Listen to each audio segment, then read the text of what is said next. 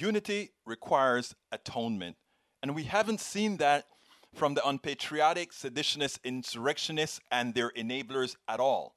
But what we're seeing is many of the hosts, not all of the mainstream media, but many are starting to hold them to account.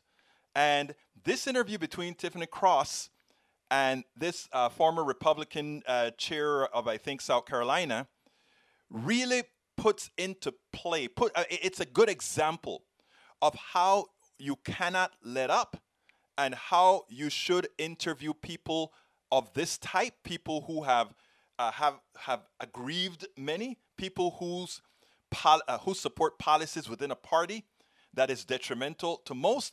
I love exactly how Cross handled it. Check this out. Let's take it on the other side. What happens to the Republican Party without their Lord and Savior, Donald Trump, in office? Where do Republicans go from here? Joining me now to try to answer that question is Caton Dawson, Republican strategist at Mercury Public Affairs and former South Carolina GOP chair. In 2012, the GOP did an autopsy, and they talked about some of the challenges, the shortcomings, trying to appeal to communities of color. I think we can both agree it's time for another autopsy. What Donald Trump did do for us, Tiffany, is bring 9 million new people into the last election. We didn't win, but we had a lot of successes at the state level, like my home state of South Carolina. So what does the Republican Party do? But do you want those people? A lot of those people were like QAnon supporters and white supremacists. Are those the people that you want in the GOP? Well, you can't. I mean, if we're going to do the litmus test and the quotas, we want people who are voting for our policies and the successes we had. Donald Trump's tenure in office certainly at times conducted himself differently than any president we've ever had. But Lindsey Graham's right. Differently, illegally. If we want to forget how we got our successes and forget how the Republican Party got there, then we are going to be in the ash heap of political parties. The country's now split 50-50, just what the framers did. The country isn't split 50-50, though. I think elected officials are split 50-50, but when you look at the country, it's quite not split 50-50. The Republican Party is increasingly becoming anachronistic in some of the conservative, as you call it, policies. There was a race in South Carolina, and you said the pro-life party, as you call them, is the strongest force in South Carolina. And so as we sit here and talk about an autopsy for the GOP, where does the pro-life party, as you call them, stand on this violent insurrection now that we have at least 5 dead bodies on the floor? Well, the pro-life party is one that is a movement that is consistent. It's consistently voted for the Republican policies and consistently been there. So certainly you're not electorally going to leave them behind. And they also, if you look at our national platforms, are there. That's a complete argument of pro-choice versus pro-life. But what about the racism? I mean, like, there is no question now. I think a lot of us have always known that the Republican Party, is an apologist, sympathizer, or perpetuator of racist policies. Where do you stand on that now? A disproportionate number of people of color watch this show.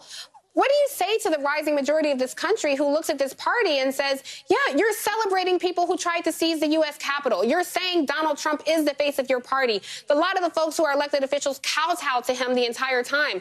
How can you speak to the rising majority of this country and convince them that that is not your ideology? Or are you even interested in convincing them of that? Well, I think it's not a true statement that we're celebrating the people who attacked the Capitol. I mean, well, you look at Matt Gaetz, you look at Lindsey Graham. I mean, you look at the people who sat on the floor, Jim Jordan, Kevin McCarthy, who did a complete 180. What am I missing? Yeah, you were missing that they weren't celebrating it. Those people will be held responsible. But what I think the question that you've asked is what do you think the future of the Republican Party is? And the future is going to be back in the states. And we've got 2022 with the House of Representatives coming up. We've got a challenge of testing in 2 shots that the Biden administration is going to have to deliver.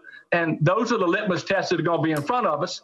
What Donald Trump did do for the Republican Party is, and surprising is, he increased our minority participation further than I ever thought we would have seen it. How that happened is up to another autopsy. but 9 million new folks was pretty important to us. Yeah, 9 million new folks who welcomed a QAnon supporter in the Capitol and members of Congress who are trying to bring guns on the House floor. I don't know if that's something to celebrate, quite honestly, Caton, but I do want to have you back on. Just one thing I want to point out, in 2008, you resigned from an all-white country club and preparing for the campaign to be a party chairman, and I think a microcosm of looking at the GOP is, did you not know it was an all-white country club before? So now this 11th hour appeal, I think, leaves a lot of people in question, and I invite you back to have this conversation many more times, because I do think people of color would love to have this conversation continue about how we move forward and unify the country. So thank you for joining me. I mean, and she does it with a smile, and she completely fools you into just not seeing that she is completely decimating every... Look, listen. She goes ahead and she points out, are those the 9 million people that additional 9 million people that came on? Did they come on for the right reason? QAnon and all these kind of folk? Then when he goes ahead and talks about, remember, this is a 50-50 country. No, this is not a 50-50 country, because it's an undemocratic country.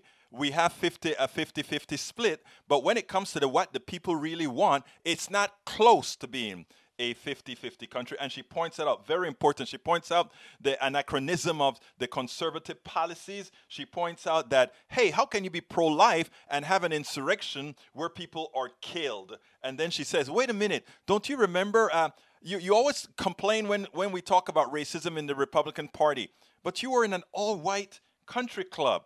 And as far as the people you support, the Jim Jordans and all these guys supported the insurrection.